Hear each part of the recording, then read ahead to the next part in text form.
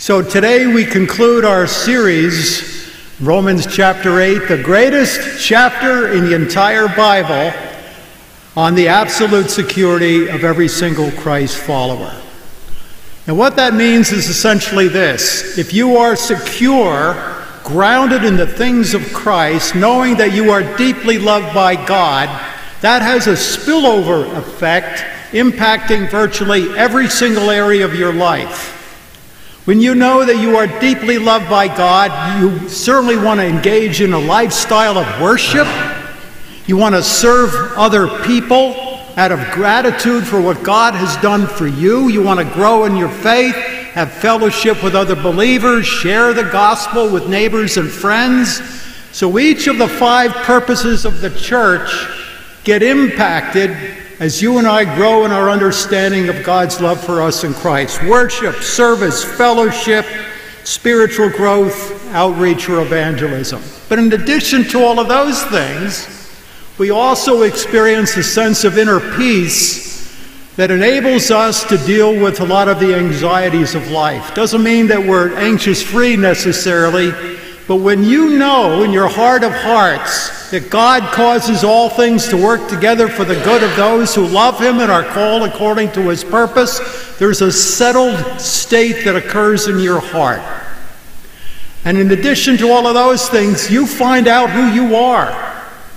You know your identity and your value and your worth, that it's not going to come from the car that you drive or the size of your investment portfolio or where you live or your job title or anything that this culture can give to you.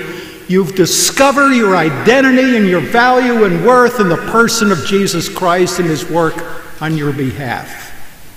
So in light of all of that, we now come to the Apostle Paul's final imagined objection or challenge to this thesis of his, that committed followers of Jesus are secure in their understanding of God's grace and forgiveness. So with that in mind, I'm going to invite you to stand, if you're able, for the reading of God's truth today, recorded here in Romans chapter 8, verses 35 through 39. Let's hear God's word.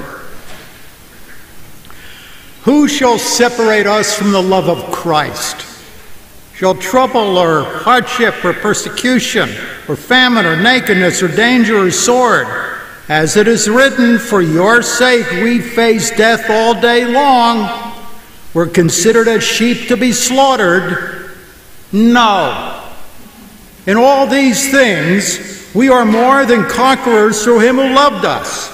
For I am convinced that neither death, nor life, nor angels, nor demons, nor the present, nor the future, nor any powers, neither height nor depth, nor anything else in all creation will be able to separate us from the love of God that is revealed in Christ Jesus our Lord. Does anybody want to say amen? You may be seated. Yeah. So since verse 31 of this chapter, Paul has been raising a series of questions, with each one pointing to a different possible challenge that might come to this thesis concerning our security. So here's a chart that kind of summarizes the key questions that we've been going over. The first two we considered together. What then shall we say in response to these things? These things that Paul has in mind, everything is said in verses 1 to 30. About our security in Christ. No condemnation. The Spirit of God lives in us. We are the adopted children of God. God foreknew us, predestined us, called us, justified us, and will glorify us. What do we say in response to all of these things? Well, his answer was to raise yet another question. Who can be against us? Essentially asking, is there any conceivable power or force out there that can undermine our security by being against us? And his answer was to say that's never going to happen, because God is for us. And if God is for us, who can be against us? Third question, how will He not also, along with Him, graciously give us all things? Well, will He? Is He going to graciously give us all things? Maybe His love for us will weaken or be diminished in some fashion, and so we learn? That's never going to happen. Why not? Because God, he had this argument, remember, moving from the greater to the lesser. If God did the greater thing of not sparing his own son, but delivering him up for us all, Paul says he's certainly going to do the comparatively lesser, easier thing of graciously giving us all that we need to preserve us in Jesus Christ. So last week, Devin led us in considering two more questions. Both of them are legal issues. Who will bring any charge against those whom God has chosen? And who is he that condemns? Is that even possible? Somebody on the day of judgment is going to raise an accusation, and you and I will once again fall under condemnation. Is that even a possibility? No, he said. No, why not? Christ Jesus, who died, more than that, who was raised to life with a resurrection, vindicating all of Jesus' claims and the stamp of God's approval on the death of Jesus as an atoning sacrifice for you. He's now at the right hand of God, and what is he doing there? Interceding for us. Jesus prays for the application of his blood sacrifice to your life constantly. So, who's going to bring a charge against us? Nobody. So now we come to the final challenge that Paul imagines being raised against this whole element of our security, and then he's going to close things off with a climax to the entire chapter. So that's where we're going today, looking at those two things as your sermon notes indicate. First of all, we have the final challenge to our security, and once again, it's put in the form of a question. Who shall separate us from the love of Christ? Well, in order to understand the question, we need to ask a couple of questions of the question. All right? So here's the first of two. Who's the who? To whom does this who refer? Well, it certainly would include Satan, would it not? By the way, the word Satan in Hebrew, translated Satan, but that Hebrew word means adversary. He's your adversary. He's against you. And he's described in Revelation 12:10 as the accuser of the brothers and sisters. If you recall the story of Job, how Satan brought accusations to God against Job, that's what Satan loves to do for you and for me as well. So he's against us. But in addition, there's another who. You know who that other who is? You and me. We're often against ourselves, believing lies, debilitating thoughts that we play in our minds about how poor representatives we are of Jesus, and how if we really want to maintain the love of God, we have to perform a lot better than we do. And so we begin to believe these lies. So in answer to the who, Satan's against us, and at times we're even against ourselves. But there's another question that needs to be asked about the question. He says, who shall separate us from the love of Christ? Now, who's that talking about? Whose love is in view here? Is it my love for Christ, or is it Christ's love for me? Well, if Paul is asking the question, who shall separate you, Rich, from the love that God or Christ has for you, the answer is just about anybody and anything. Because my love is very, it goes up and down. It tends to be weak, and, it fluctuates. Strong maybe 1 minute, but certainly weaker many other times. But I want to show you that's not what he's talking about. In fact, all through this chapter, there's not a single phrase that's used that emphasizes that your security is based on who you are or what you do. Not even your faith. It's all about what he does. And we see that here as well. So there's proof in the text that he's talking about Christ's love for us. How do I know that? Well, look at the answer that Paul gives in verse 37. In all these things we're more than conquerors through him who loved us. So he's really asking the question, can the love of Christ for us stand the tests that he's about to mention? I can't. But how about him? So, what are the possible forces then that might threaten to undo us and sever us from the love of Christ? Well, he mentions 7 possibilities: trouble, hardship, persecution, famine, nakedness, danger, sword. Now, the first 3 of these, trouble, hardship, persecution, represent the external pressures that come from a hostile non-Christian society.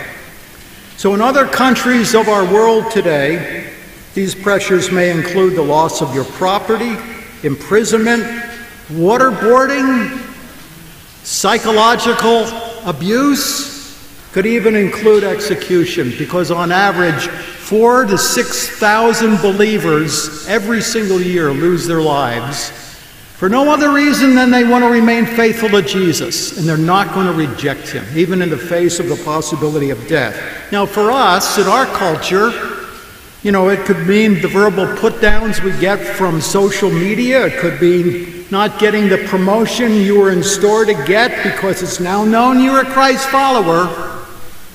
Or maybe it's some spouse or family member who's totally upset with you. You're one of these Jesus people. You belong probably to some cult. You've become a religious fanatic, and I don't like it. And so they're against you as well. So can trouble, hardship, persecution separate us from the love of Christ? How about the next 2 we mentioned, famine or nakedness because of poverty? Or how about the last 2, danger or sword, that it would be the risk of death or even its experience? So these are some possibilities, right? Then, to make matters even worse, Paul has to quote an Old Testament verse, Psalm 44:22, that says, "As it is written, God, for your sake, we face death all day long. We're considered as sheep to be slaughtered." Now, you notice the people in view here are not being persecuted because essentially they have forgotten the Lord or turned against him. No, they've remained loyal. That's why they're suffering. For your sake, we face death all day long.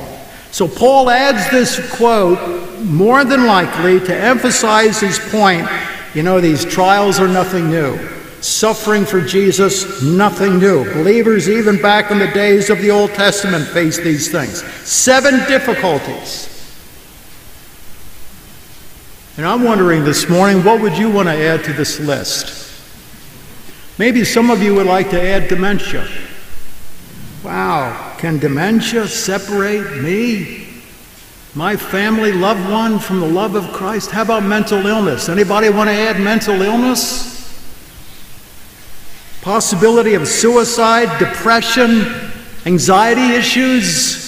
Maybe you've gone through a messy divorce, or you're dealing still with the death of a parent or a spouse or one of your kids, or having someone, maybe a parent, can repeatedly tell you, you're worthless. You don't do anything right. What in the world is the matter with you anyway? You're just not good enough. So these are real, unpleasant, painful, hard to bear issues. Yes, they are. But that's not the question. The question is not, are these painful issues? The question is, can any of these things separate us from the love that Jesus Christ has for you and for me? So what's the answer? Verse 37. No. In all these things, trouble, hardship, persecution, all of these things, we're more than conquerors through him who loved us. We aren't simply enabled to hang on barely to Christ. Oh no, we're more than conquerors, he says. We're secure no matter what the difficulty might happen to be. Not because, again, of our love for Christ, but because of Christ's love for you and for me. I want you to see that this morning as I turn your attention to 2 other passages of Scripture, both in the Gospel of John, that emphasize our security is rooted in Jesus Christ. The first passage is John chapter 6, verses 37 to 40. Jesus is speaking, and this is what he says. All that the Father gives me.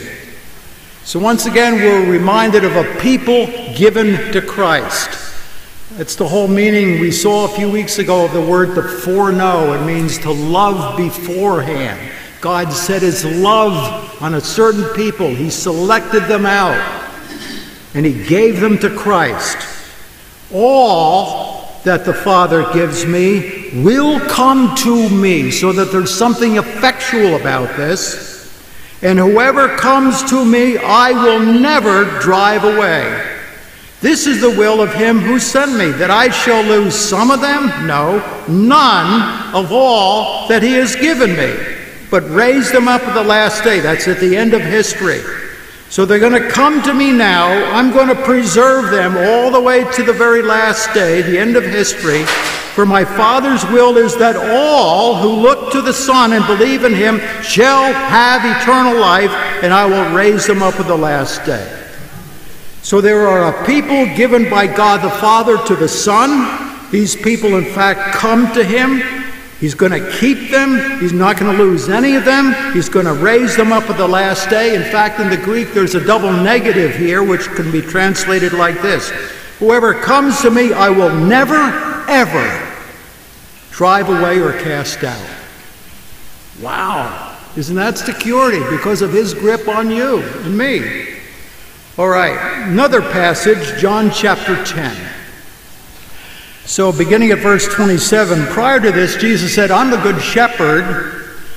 He said, I lay down my life for the sheep. Then he said, you know what? You people don't believe in me. You know why? You're not part of my sheep. I lay down my life for the sheep. I'm not laying down my life for you. You're not part of my sheep. Well, who are the sheep? Well, he says, verse 27, my sheep listen to my voice. I know them. Remember what the word know means? To love, to have affection for, to know intimately. I love them. They follow me. I give them eternal life. They shall never perish. No one can snatch them out of my hand. My Father who has given them to me is greater than all. No one can snatch them out of my Father's hand.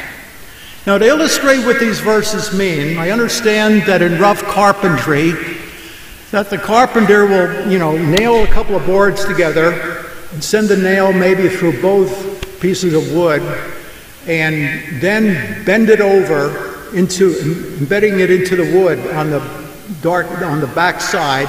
It's a way of making the joint of the wood even more secure. It's called clinching the nail. Now, if I do it, it's a mistake. But, if a carpenter does it, there's a purpose behind it. But at any rate, here Jesus nails this truth of our security. 2 nails, and each one gets clinched. Let me show you. Here's the first nail.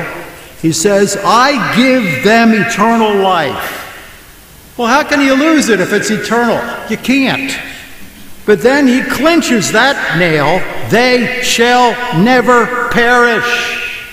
There's a second nail. No one can snatch them out of my hand. Here comes the clincher. No one can snatch them out of my Father's hand. Now, to change the analogy, let's say that this tube of chapstick represents your life. What this is saying is, if this hand represents the hand of Christ, I've got you right here. You're secure in my hand. No one can snatch you out of my hand. And oh, by the way, the Father's hand is over the whole thing. No one can snatch them out of my Father's hand either. So, our difficult circumstances, painful and difficult though they be, cannot separate us from the love of Christ. Paul, again, has destroyed another possible objection. Thank you, Paul. But there's more to the story, because now we come to the closing climax of this entire chapter. And I want to begin, that is, looking at this closing chapter, the final chapter, that's the greatest chapter in the Bible, on the absolute security of every Christian, that chapter. I want to illustrate the impact of these final verses for you. The year is 1631, the country is Scotland, and an old, now blind, retired pastor of many, many years, theologian, writer by the name of Robert Bruce. He knows he's dying, he's blind, And so he gathers his adult children together. They're having a final breakfast, final meal together, when he asks that his daughter, one of his daughters, will go grab a Bible. So she grabs a Bible, brings it back, and he says, "Turn to the 8th of Romans." And he begins to quote this entire chapter from the very first verse from memory. Comes down to the last 2 verses that we're now going to look at. And he says to his daughter, "I want you to read these words." So this is what she reads. "For I am convinced that neither death, nor life, nor angels, nor demons, neither the present nor the future, nor any powers, neither height nor depth, nor anything else in all creation will be able to separate us from the love of God that is in Christ Jesus our Lord." And so this blind, dying man says, "Take my finger, daughter, and place it on these words." And she does. And with the finger still there, he says, "We've had breakfast together. Tonight I will sup with my Savior. I die believing in these words." And later that day, he passed away. Friends, these are verses that can certainly enable you to die in faith and assurance. More than that, these are verses that can help us to live in faith and assurance. They begin with Paul making this tremendous statement, "For I am convinced." Now, he deliberately uses what is called here a perfect tense, which may not mean a whole lot to just about most of us, I guess. But it essentially is describing an action of the past that has continuous impact into the present. So it's as if he's saying, "I have become and remain convinced." Of what, Paul? That your life, your circumstances are going to improve? No. That nothing will ever be able to separate him or us from the love of God. Now, the us here is important to notice. This is not an us for everybody. This is an us that includes, as we've seen, those foreknown, predestined, called, justified. Those that love God and are called according to his purpose. That's the us. But why does he add this phrase, "in Christ Jesus our Lord"? Why doesn't he just say, "Nothing can separate us from the love of God," period? Why this addition, "in Christ Jesus our Lord"? It's a final reminder to us that everything we have in and through Jesus Christ. But Paul isn't done yet. I mean, he's raised question after question, dealing with all of these possible challenges to our faith. Each one has been addressed. So it's as if the apostle says, "Okay, maybe there's something else out there."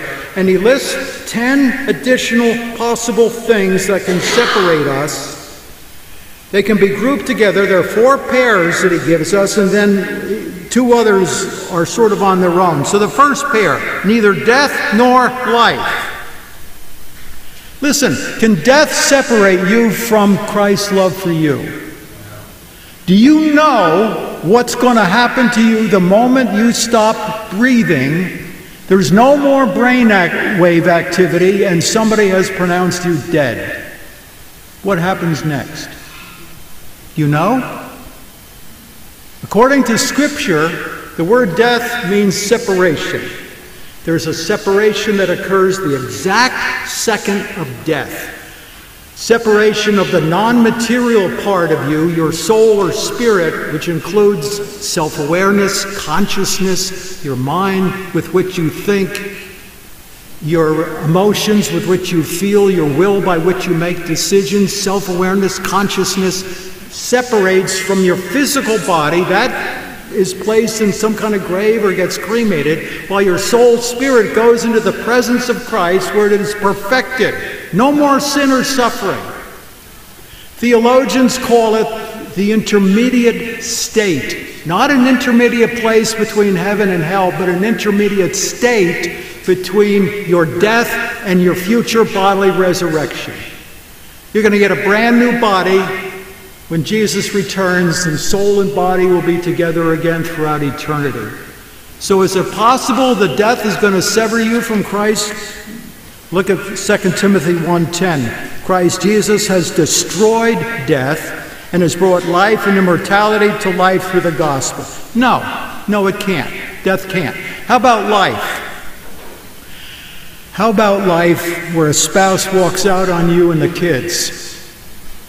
Or how about life where a child rebels and doesn't want anything to do with Jesus? Or how about life with its disappointments? Will not life and all of its difficulties ultimately destroy us? No. Why not? Jesus is the Lord of life. He's the resurrection and the life. He's the way, the truth, and the life. No. All right, there's a second pair.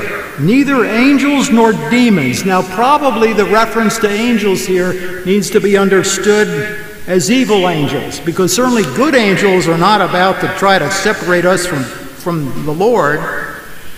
So here are these demonic, superhuman agents, but Colossians 2:15 tells us Jesus has triumphed over them. 1 Peter 3:22 says they are in submission to him. They can't harm you. How about the third pair? Time, present, future issues. The things that bother me today, the things that could happen to me this week.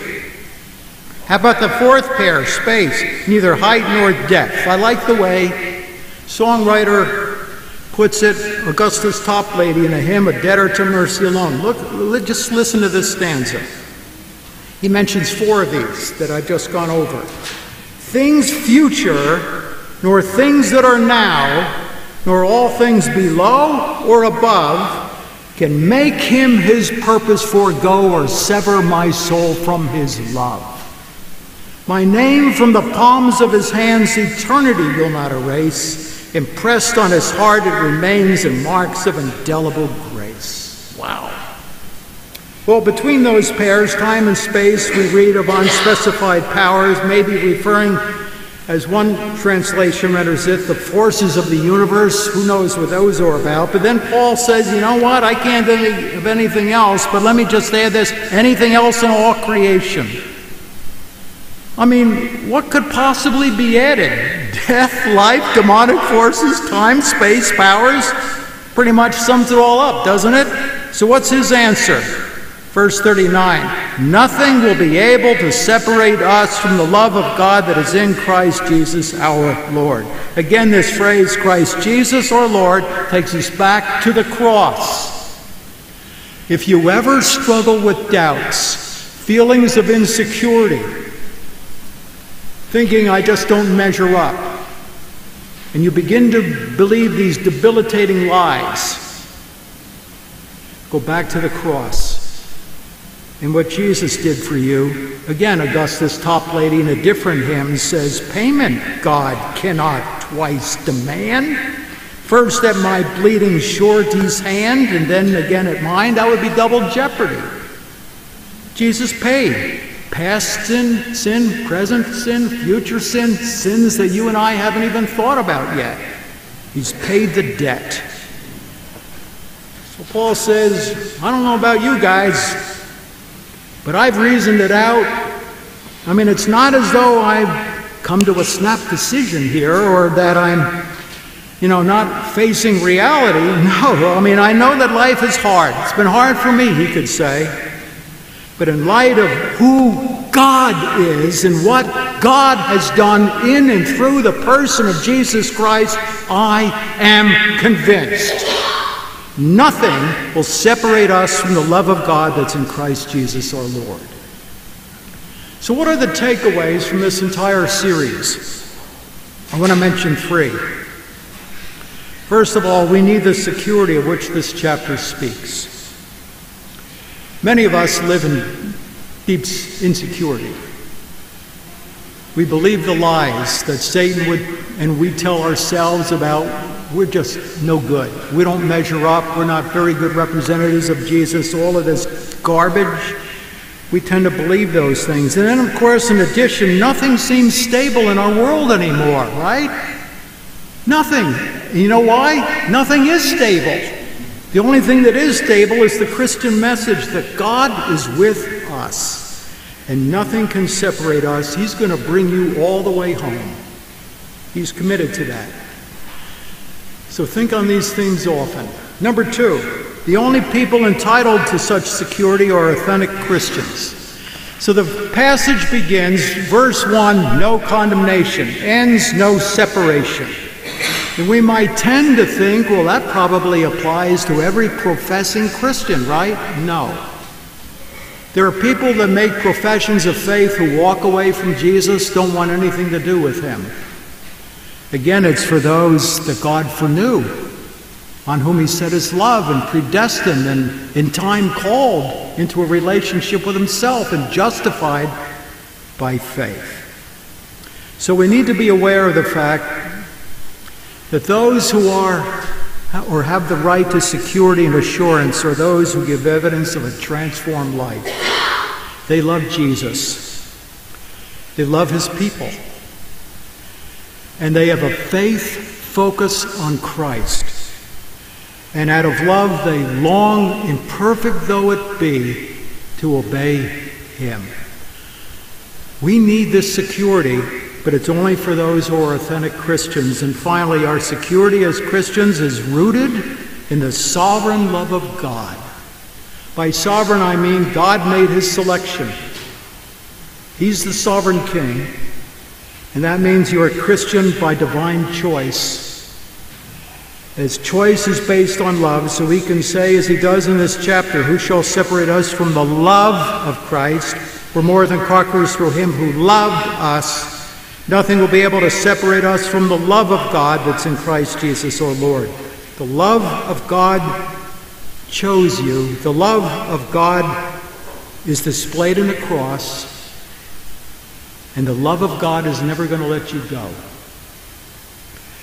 It's no wonder then that Paul would end this chapter with this final challenge and closing climax by saying, I'm convinced. Are you? I hope you are. And I hope you now have a better understanding as to why it is that Romans chapter 8 is the greatest chapter in the Bible on the absolute security of every authentic Christian. May you come back to this chapter often. When life is tough and you're hurting, come back to Romans 8. And as you as a church move into a new season under new leadership, may Romans 8 and its truths continue to mark the way. God bless you, City Church. Let's pray. Oh, Father, may your word refresh us and warm us and heal us and convince us. And may we sense that no matter what has been going on in our lives or ever will happen to any of us in the future, you are for us, and therefore nothing ultimately can be against us. May we know by faith that nothing can separate us from your incredible love. Pain can't, disappointment can't, tragedy can't, yesterday, today, tomorrow can't, the loss of a loved one can't. Our death can't. Problems can't. Dementia, insanity, poverty, disease, disability. None of these things or all of them put together can change the fact that we are your deeply loved, completely forgiven children, now and forever, through Jesus Christ our Lord. Amen.